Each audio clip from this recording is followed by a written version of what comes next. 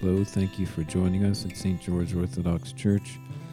Today we have a reflection from our most recent Parish Assembly on the theme, Where Sin Abounded, Grace Abounded All the More. So I won't speak for long. I joked with other people before the meeting that I was going to talk for 45 minutes. Which maybe those of you that are at home, that are on Zoom, you can kind of, sit there with your coffee and recline, and listen. Maybe I could talk for 45 minutes. Yeah. Presbytera Marisa voiced an objection to me talking for 45 minutes.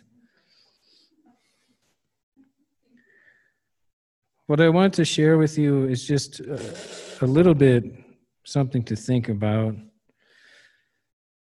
Passage from the scriptures about where St. Paul said, where sin abounded, grace abounded much more. But grace abounded all the more. I think there's a tendency amongst believers, and not only believers, but people in the world outside of the church, to kind of always tend to focus on the darkness, tend to focus on difficulties, tend to focus on challenges, rather than focusing on the grace that is in our midst and that God makes to overflow even when things seem to be at their worst.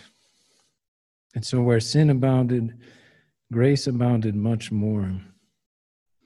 We could add to that. We could add to the apostles' words and think about how where suffering abounded, the comfort of the Lord abounded much more, if we're willing to seek for it. When I was growing up, I was part of my father was part of a church, a Protestant denomination that focused a lot on the Antichrist. That was kind of the main focus of everything. How is the world going to end? Maybe you've probably never heard of these type of teachings, but people that really are obsessed with the book of Revelation, with prophetic knowledge.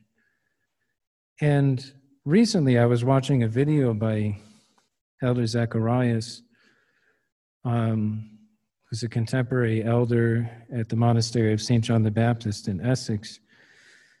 And he was kind of talking about an Orthodox disposition towards the end of the world, the end of things.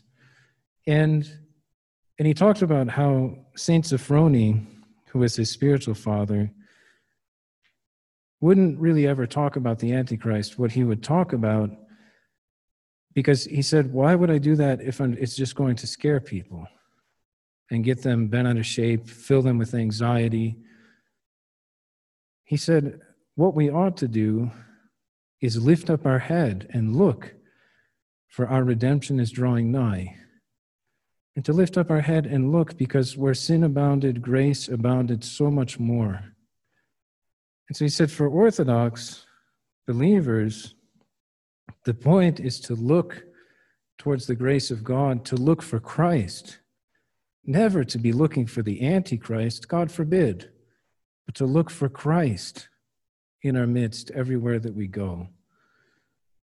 Lift up your heads, for your redemption draws nigh. Keep the commandments and rejoice in them as a witness to the ultimate reality that God is the Lord and has revealed himself to us. And that's what we move towards during this time, during the Nativity Fast. We look forward to this reality of God being manifest in our midst, even to the extent of becoming a little child. The one who is good and loves mankind is here with us and desires, seeks to save every life that he does not will that anyone would endlessly suffer, but after correction sends times of refreshing. I remember from seminary, Father George Dragas, our patristics professor, one year talking about the nativity of Christ, his birth.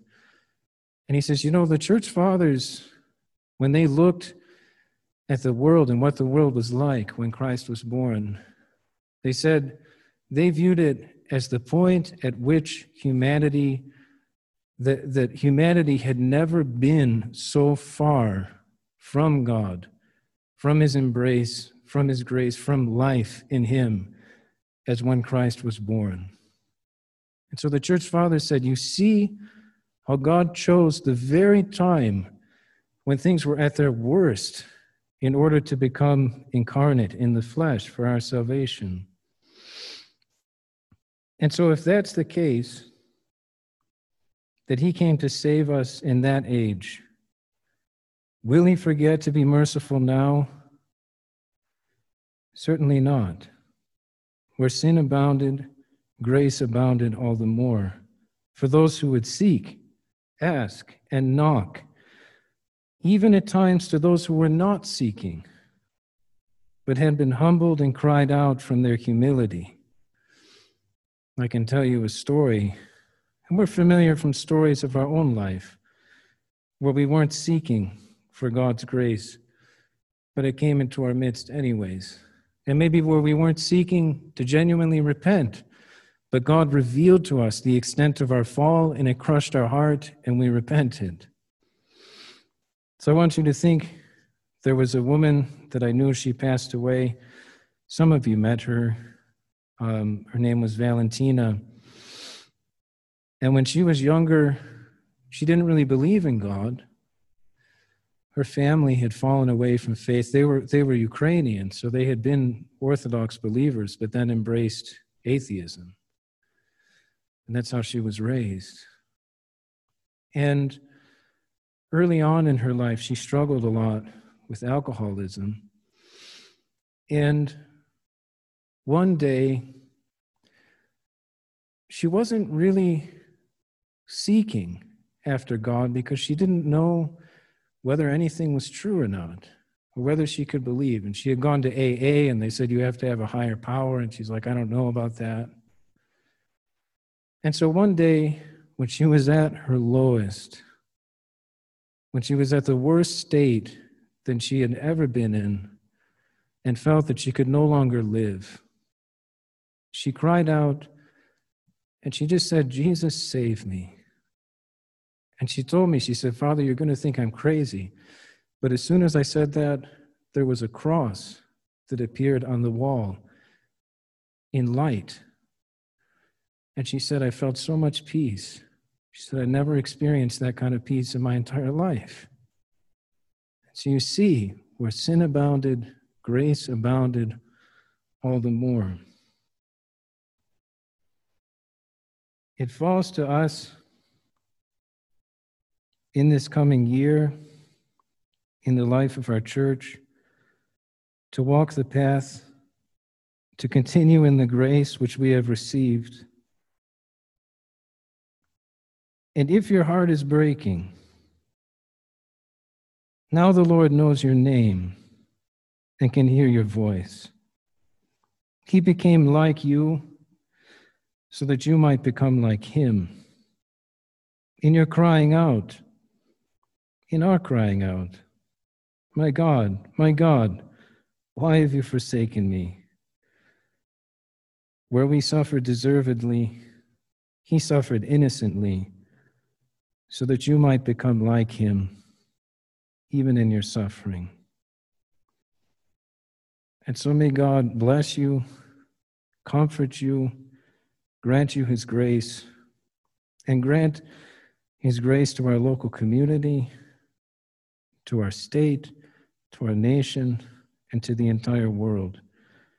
And let us be people who are always looking for the Lord himself everywhere that we go, and not being distracted by any winds or anything that happens in the world that would pull our attention away from him.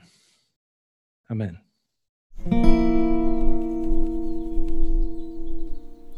Thank you for joining us. Until next time, through the prayers of the Holy Great Martyr and Trophy Bearer George, may the Lord protect us and save us. Amen.